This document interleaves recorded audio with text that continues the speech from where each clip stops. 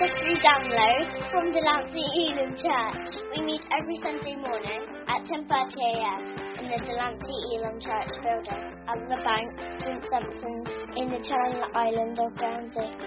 To contact us or find out more information about us, please visit our website at delanceyelim.co.uk.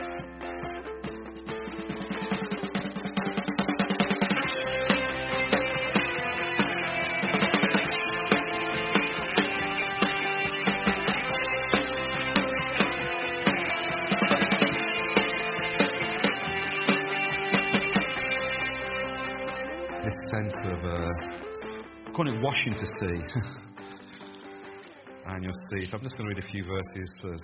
The whole chapter really is connected to this event. So if you get a chance when you go home, read the whole chapter. It's amazing. A lot of incredible truths in it. But I'm just going to read a few verses from this up to verse 7. In John chapter 9. Now Jesus passed by. He saw a man who was blind from birth. And his disciples asked him, saying, Rabbi, who sinned, this man or his parents, that he was born blind? Jesus answered, neither this man nor his parents sinned, but that the works of God should be revealed in him. I must work the works of him who sent me. While it is day, the night is coming, when no one can work. As long as I'm in the world, I am the light of the world. When he said these things, he spat on the ground and made clay with the saliva. And he anointed the eyes of the blind man with the clay. And he said to him, go wash in the pool of Siloam, which is translated sent. So he went and washed and came back seeing. Therefore the neighbours and those who previously had seen he was blind, said, Is not this he who sat and begged? But some said, this is he. Others said, he is like him. He said, I am he. Okay, we'll just read the whole chapter when you get back. We'll come back to that. It's great stories, and all kinds of other things come out of it. If you looked at that story, Jesus tells this guy to go and wash in a pool of Siloam. I thought it's strange. You'll find the majority of the healings of Jesus happened. He would just heal people directly. And here's the question: why did Jesus? How do we know Jesus could have healed this man directly? Is that true? And Jesus instead tells him to go and wash. Now, that's an interesting thought. I want to get a hold of that. We're told there that the word Siloam means the sent one. It's a picture of a water that transforms. I think that God wants to bring into our lives these just encounters. This guy went to this water to wash, because out of that water there came this incredible God encounter. And the thing that really transforms our lives, ultimately speaking, is how many realise it's a God encounter. That's the thing that really transforms us. An encounter that so impacts us at the core of our being, we are totally changed. Because when you truly encounter God, I think a true encounter always causes this result. It's something that happens inside of you. It's not just an outward encounter. It's something that happens so inside you, it just transforms your life. And you'll find that the disciples always had to pay very close attention to the miracles of Jesus. Because what Jesus always wanted to do, it wasn't just about the miracle itself. Let me realise that. Because the result of every miracle was it revealed something about God. It wasn't just the miracle itself. The disciples had to learn certain kingdom principles. The disciples had to learn something of what that miracle was revealing. Is that true? And you'll probably find it good in your own life that whenever God does a miracle in your life, don't just look to the act of itself, but look beyond that, kind of trace it back and see what it reveals about God. What aspect, what character, what part of God does it reveal to you? If we just focus on the miracle itself, sometimes we can miss what God wants to reveal to us. Amen? And so what Jesus isn't just wants the disciples just to get the physical act of healing, but he wants them to understand something of the power of seeing and the power of what happens when you're blind. we're not just talking about physical blindness, we're talking about a spiritual blindness. You'll find as you read that whole chapter, Jesus begins to, through that miracle, begins to reveal that there were certain groups in that story, although they could physically see, they were more blind than that man. And so he's revealing the power of sight, not just physical, but spiritual sight. For example, look at verse 41 that kind of reveals this. It says in verse 41, and it kind of seems a very strange thing to say. It says, if you were blind, you would have no sin. But now you say we see, therefore your sin remains. And what's this sense that the more you claim you see, in a sense, the more blind you become. You see what I'm saying? And the Pharisees were blind, if you like, because they really, although they had all the outward trimmings of everything, yet their heart had lost connection with God. And they were basing so much on the form rather than the heart connection with God. And it's almost that when you lose heart connection with God, you become blind. You lose spiritual perception. You don't see things the way that God wants you to see them. True, if you like, true vision only comes by seeing God. The more my heart's connected to Him, the more I'm going to see from a true perspective. If I don't see through that perspective, then there'll be a blindness the way I perceive the things of life. It's interesting that through this kind of encounter, you think of this guy, the things that were restored to him. The Bible says he was a beggar. But the moment his vision was restored back to him, he ceased begging. And I think when we lose spiritual vision, we almost begin to beg God rather than use the authority, rather than live our lives to the grace of God, because we've not got spiritual vision. The guy sees that Jesus is a prophet. Through spiritual vision, you begin to see that prophetic dimension of Jesus' ministry, and you begin to allow Him to direct and lead your life. Look at verse 2 and 3. This is where I want to maybe a little bit focus. We're going to touch a few things there again. But it's interesting that here come the disciples. And it says in verse 2 or 3, Lord, Rabbi, who caused this man to be blind? Was it his parents? Was it him? Was it his sin? Isn't it interesting? And this is what we need to get hold of.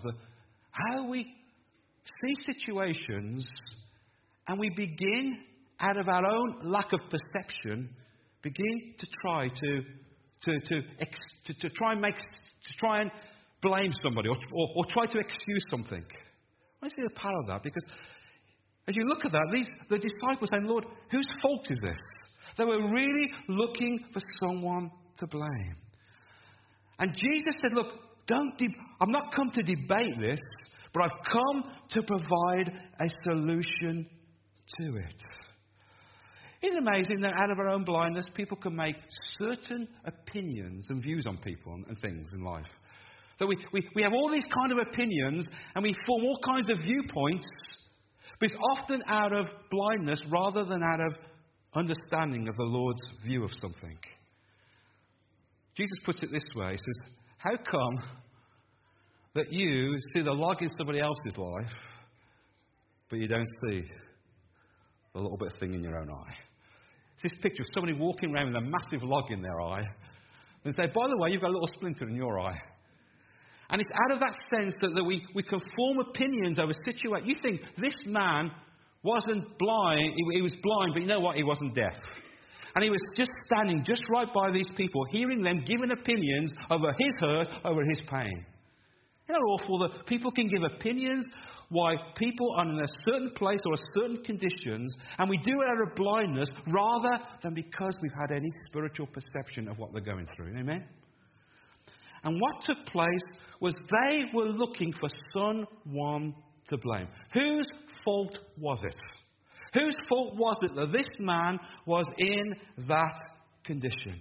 And every time we don't understand something, we always look for somebody else to blame. I want to see the power of that. Because as long as you and I always blame somebody, we never get help ourselves. Because there's the point. If it's somebody else's fault that I'm in the condition I am, then really only they can fix it. Because it's somebody else's fault. So if it's their fault, then only they can fix the condition I'm in. Isn't that true? But when I realise, actually, God, you're the answer, you're the solution, I'm not looking for anyone else to blame, but it's by faith and by trusting you that you can actually fix it. Because as long as we blame other people, we'll never gain control and we'll block the faith which means God uses to fix us. So get a hold of it. There's the first thing. They're looking for somebody else to blame. So they're blaming maybe others as another sense of blame that people can do.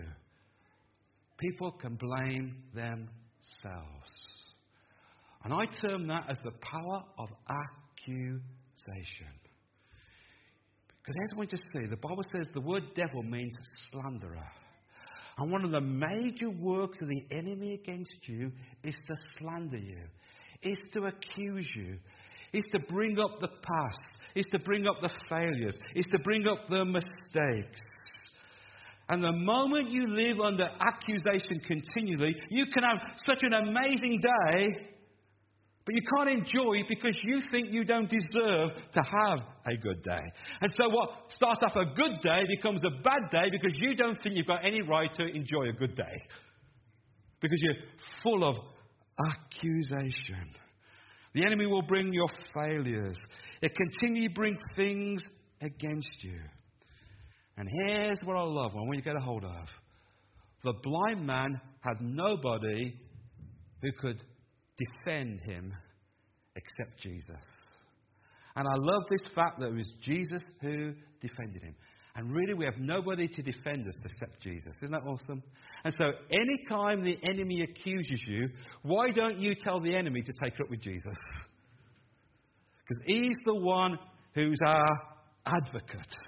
He's the one who pleads our cause. Can you say amen? Now here's what Jesus says. As they're looking for somebody to blame, as they're bringing accusations, Jesus says something very powerful. He says that the works of God are done so that He might be glorified. He said it's not because of some issue in this man's life.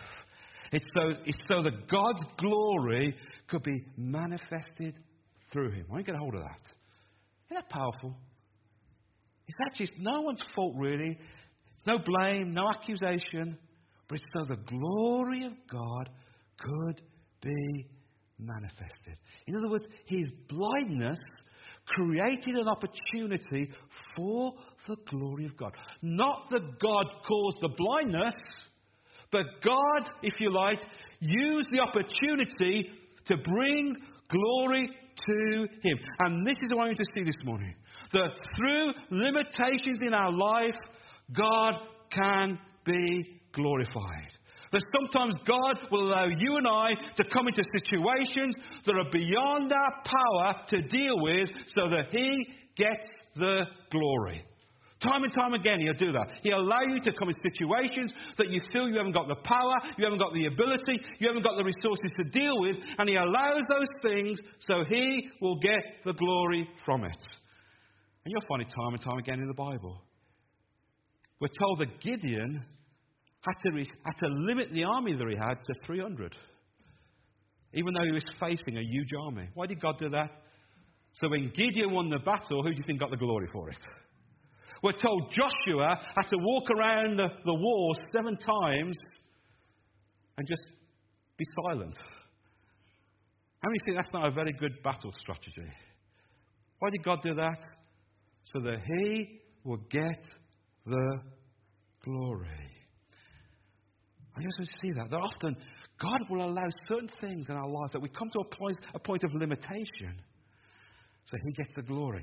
It may be tough now, but He will turn it around for His glory. It might be tough right, it might be painful right now, but God will turn it around for His glory. In other words, a miracle can only happen when it's beyond human power and human ability.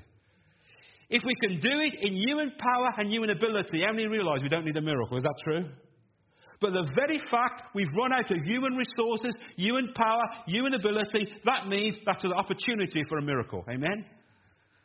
I just think of Lazarus. Remember that story about Lazarus? And Jesus heard that Lazarus was dead. Lazarus was ill. Remember you heard that story? He said Lazarus was, Lazarus, the one you love, is ill. So what did Jesus do? Did he run immediately to him? The Bible says he waited 4 days until the guy had died. Now it's interesting. Why 4 days? Theologians tell us that in Hebrew thought, for 3 days after somebody died, that their spirit would hover around them. On the 4th day, their spirit would go, would leave. And so Jesus waited till absolutely, totally gone. Totally no human, just everything totally gone, finished, died, out the way. The Bible says his body stanketh. Remember that verse? Jesus says the reason why that's happened is so the Father might be glorified and that you might have faith. I think there's many situations in time where Jesus will wait till human resources runs out. Till we've come to an end of ourselves. We haven't got any more plans. We haven't got any more schemes. We've got nothing else we can rely on. Why? So he's glorified. Because when God works and God moves, people say that's God. There can be no other reason for that. That God did it. And through that, God, how many are glad that God is glorified? God is glorified. And I think miracles, you know what the atmosphere that God brings miracles in is expectation. And the moment we lose expectation, we'll lose an atmosphere of miracles. But as long as we say, Lord, I've run out of human resources, but I'm expecting you to show up. I'm expecting you to come into this situation, then God will come. And I think miracles give evidence that Jesus is alive, that Jesus is real. He is powerful. Nothing is impossible for him. You know why that is? Because miracles are not dependent on our ability, but are dependent on his ability and his power.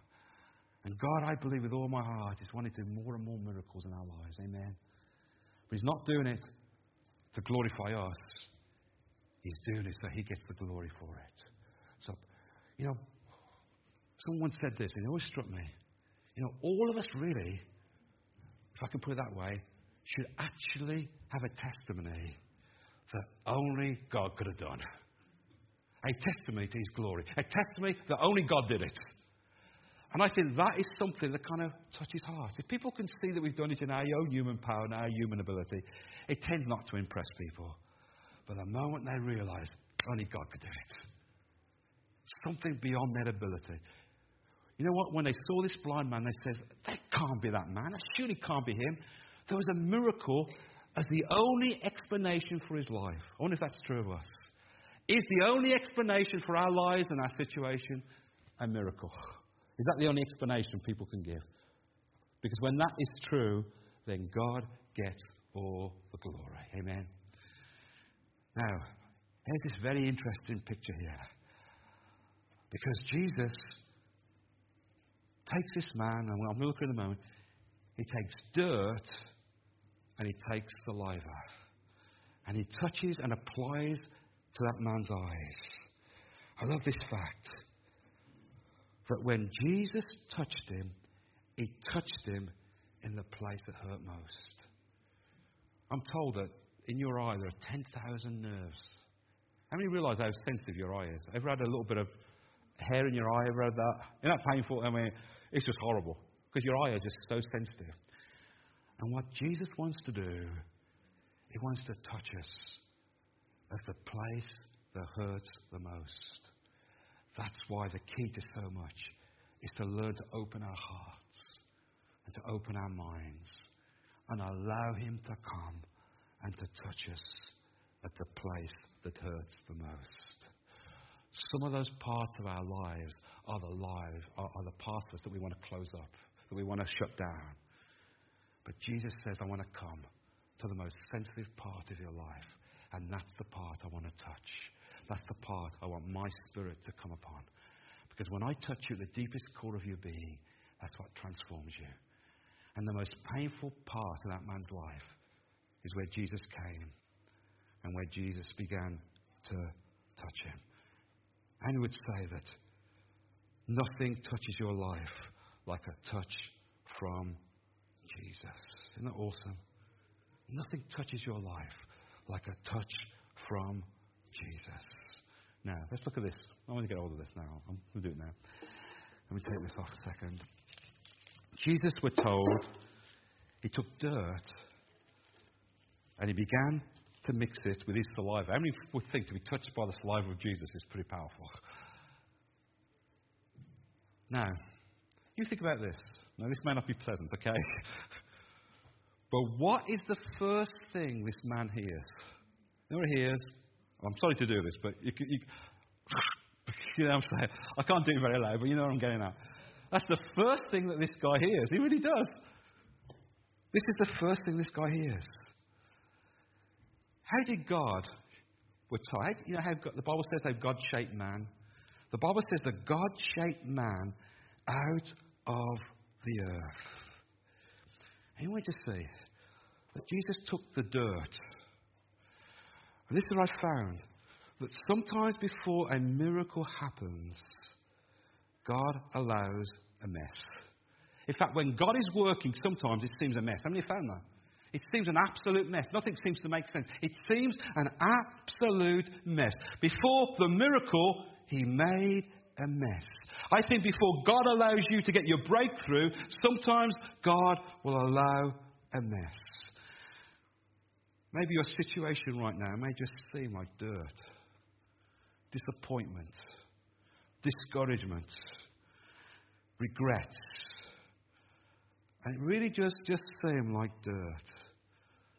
Maybe you can see relationships and it just seems like dirt. And you may be in a job or a career that just seems like dirt. And all kinds of things in your life right now. And it just seems such a mess and it just seems like dirt. And this is what God wants to do.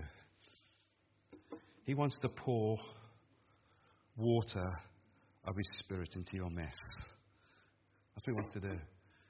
He wants to pour the water, He wants to pour the Spirit into your mess, because out of the mud, miracles began to happen. See, dirt represents humanity, water represents the Holy Spirit. And Jesus takes what is common with man and begins to connect it with what's divine. Because if your situation just seems like dirt, then why don't you just add water to it? Why don't you allow the Holy Spirit to come into your situation? Because Jesus takes what is common, and when He adds His Spirit to it, it becomes uncommon. In other words, the natural touches the supernatural. And that's what Jesus says today. He said, I want to make a miracle out of your mess. So the world calls it failure. You know what God calls it? Fertilizer. Because God can work in such powerful ways in it. The world calls it a mess. God calls it opportunity. To do something awesome. To bring a miracle into your mess. And that's what God simply says to you this morning. Bring me your dirt. Bring me your shortcomings. Bring me your regrets. Let me pour my Spirit, because there's a miracle in the mud. Because He wants to take the situations that seem hopeless, that seem dark, that seem dirty, and He says, I want to add my Spirit to it. How many think it's amazing today? There really is a miracle in the mud. There really is a miracle in all the dirt that sometimes we experience in life. There's a miracle in it. You'll be amazed at what God can do when He pours His Spirit into your mess. Can you say amen? I was just thinking actually how that... So here's this man. He has the mess. But when he begins to bathe himself in the water, it totally cleanses his heart. And sometimes when we come and say, Lord, today there's all kinds of dirt, all kinds of mess in me. And you go to these waters. These waters have an incredible ability to wash you clean at the core of your being. Am I glad about that? See, there's power in the water. There's power when we let the Spirit of God cleanse us from all the dirt, from all the things that impact and influence our life. If we would just come to the waters, those waters are going to just totally cleanse us. Isn't that awesome? Isn't it God of Jesus to bring cleansing power? Now think about this. Here's an interesting thing. Was the man healed when Jesus put that stuff on his eye? Right there and then. Think about it. Was he healed then? He was still blind. Ever thought about that? And Jesus sends this man to the pool, which is half a mile away. How does he send him? He sends him blind. He sends him blind. He sends him to that situation blind. Jesus says, go. That's God who says, I'm not going anywhere until I'm healed. I'm not doing anything till it makes sense, till I can understand. And Jesus challenges the man to go blind. The Bible says this, that we don't walk by what? Sight. We walk by faith. And there's some situations in life that you and I have to walk through even though we don't understand what's happening. Even though we can't grasp it intellectually. Even though we can't work it out. I think there's some things we've got to just walk through blind. Walk through with faith. The moment you and I walk by what we see, when we walk by our feelings, when we walk by our circumstances, actually we are walking in spiritual blindness. There's some things we're going to say, Lord, I don't understand this. I can't work it out intellectually. I don't know why I'm going through what I'm going through, but I'm trusting you. This man was saying, you know what? I'm going. Even though I'm still blind, I'm going because I'm acting on what Jesus has said. And true faith, ultimately, is acting on what God has said by His Word. It's not acting by what I feel. It's not acting by what I perceive things to be. It's walking by saying, God, you said this, and I'm acting on what you have said. Even though I can't see how it's all going to work out, even though I can't see how this whole thing is going to turn around, I'm acting, believing that you're going to work it out for me. Amen? I'm walking blind physically. But actually, when you walk on the Word of God, it's more real to you than what you can physically see. Can you say amen? I just love this fact that this, Peter was fishing. And he says that I fished all night. How many have done that? Caught nothing. But he says, nevertheless, at your word, I'll do it. And the moment he acted on the word is when the miracle happened. And the moment you and I act on what God has said, when we act on the word, that's when the miracle begins to happen. It doesn't happen sometimes until we act on it. If we're waiting for it to happen, it's never going to happen. Sometimes we've got to act on what God has said, and as we act on what God has said, that's when the miracle is being released. You see, we want to see it, we want to understand it, we want to see how it's all going to work through. But so much of what we do in the Christian faith is all about walking blind. Walking by faith, what not by sight. You think about it. Another interesting thing. Jesus didn't say to the guy, I tell you what, the disciples are going to lead you to the pool right now. Go on, guys, get him by the hand and take him there. You think about it. He had to find his own way there. He had to find his own way there. I think there's some things in life, there are some situations where we have got to do it alone with Jesus. It's just you, I, and Jesus. Sometimes, instead of relying on anything else, we've got to learn just to totally and utterly rely on Jesus. Because that's the time when your faith's going to grow. Haven't you found that? That's the time when He's going to do something in your life so amazing, so awesome. But you're saying, Jesus, only you can do it. It's just me and you. Only you and I can work this out together. I just think this man, he couldn't see, but the wonderful thing was he could hear. Faith comes by hearing, and hearing by the word of God. You begin to let God speak his word into your heart. Then you act on what he has said. And that's where the miracle begins to be birthed. What seems dirt suddenly becomes an amazing miracle of breakthrough. Isn't that awesome? He began to act on what he said. He began to act on his word. And I really believe that each step he was taking, he was praising every step. He was almost saying, you know what, I haven't got my miracle yet. But every step I take means I'm almost there. Every step I take, I praise you, God, for every step I take. Because I might not have a miracle yet in my mess. But every step I take towards you, every step I take towards your word means I'm nearer to the miracle than I was before. So there's this sense, this guy begins to walk to the pool. He walks to the pool.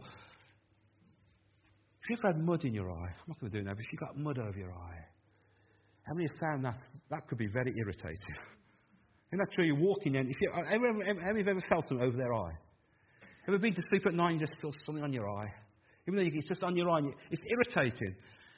And it's almost in the place of irritation, God begins to do a work in our life. One of my favourite pictures in the Bible is the eagle. I've preached about it a lot. I love that picture of the eagle and the believer.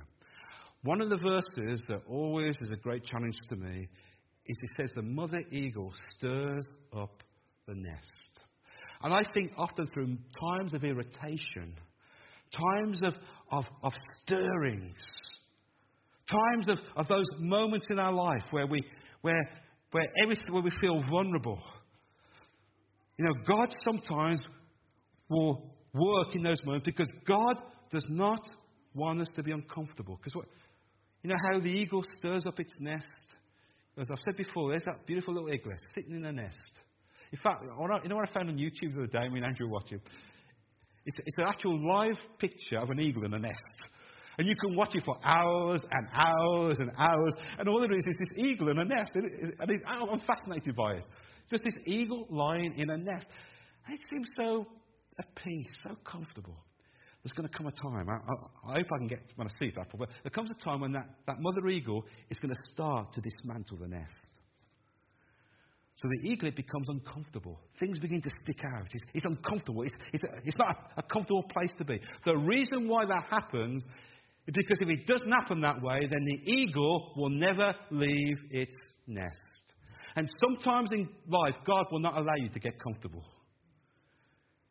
Because if you do, then you're never going to leave your nest. There are certain things that God allows so you become uncomfortable. You feel this, where before you used to feel so happy, suddenly now it's uncomfortable, it's disturbing. And you can't reason out why that's happened. It's because God is preparing you to kick you out your nest. Why? Because the only place the eagle is going to fly. And you realise the eaglet it's not going to fly in the nest, is that true? It's only going to fly outside of the nest. And that's the place where God sometimes will bring us out of a place where we feel comfortable, where we feel uncomfortable, where we feel that the things that we've been trusting in, the things that we've been relying on before are no longer there. And all we've got is God. How many realise that's probably the greatest place you could ever be? It's most uncomfortable, most disturbing, most challenging, but it's the place that you and I are going to fly into incredible heights and depths of God. Can you say amen? So here's the next thing. Jesus says, go to the pool. In other words, immerse yourself in something bigger than yourself. I think that often we sometimes can cease to commit ourselves beyond ourselves. You know what I'm saying? That we only commit ourselves to a certain level that we feel is within ourselves. And the danger is this, we never commit ourselves outside of ourselves. And that leads to mediocre. It leads to average Christian living. In if I never commit myself to something that's bigger than me, then I'll never ever develop or grow. Sometimes I've got to commit myself to something that's greater than bigger than me. That's what the Paul was. He was bigger than the guy, bigger than what he had. And sometimes we've got to commit ourselves. You know, I love the story of Mary. The alabaster bottle. That's one of my favourite stories in the Gospels. Where she was willing to commit herself way beyond herself.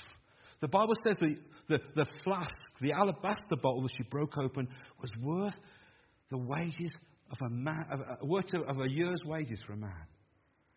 It was her pension, something that she held in reserve for the rainy day, for the pension. But she was willing to take what is extravagant because she wanted to not live in average and minimum. So she did something extravagant. And there's something powerful about doing something beyond yourself that is extravagant, that brings the fragrance, that brings the presence of God on your life. It's sometimes good also about doing something you've never done before. If we only do something that we're familiar with and we're comfortable with, then we're going to be limited. But sometimes we've got to do something we've never done before. Because that's where the fragrance, that's where the power of God is released, when we go beyond ourselves. We go beyond what is limiting us, and we go beyond doing something we've never done before, something that even though we feel uncomfortable in doing it, we feel God is leading us to do it, and we're going to just step out there and go there. And that's where God begins to do something incredible, begins to do something awesome in our lives. Now, you think about this. As he began to dip in something, it was something that just washed over him, washed over his eyes, washed away the irritation, washed away all the things. It was something fresh. And I just feel so much with all my heart that we've got to continually live in the freshness of God.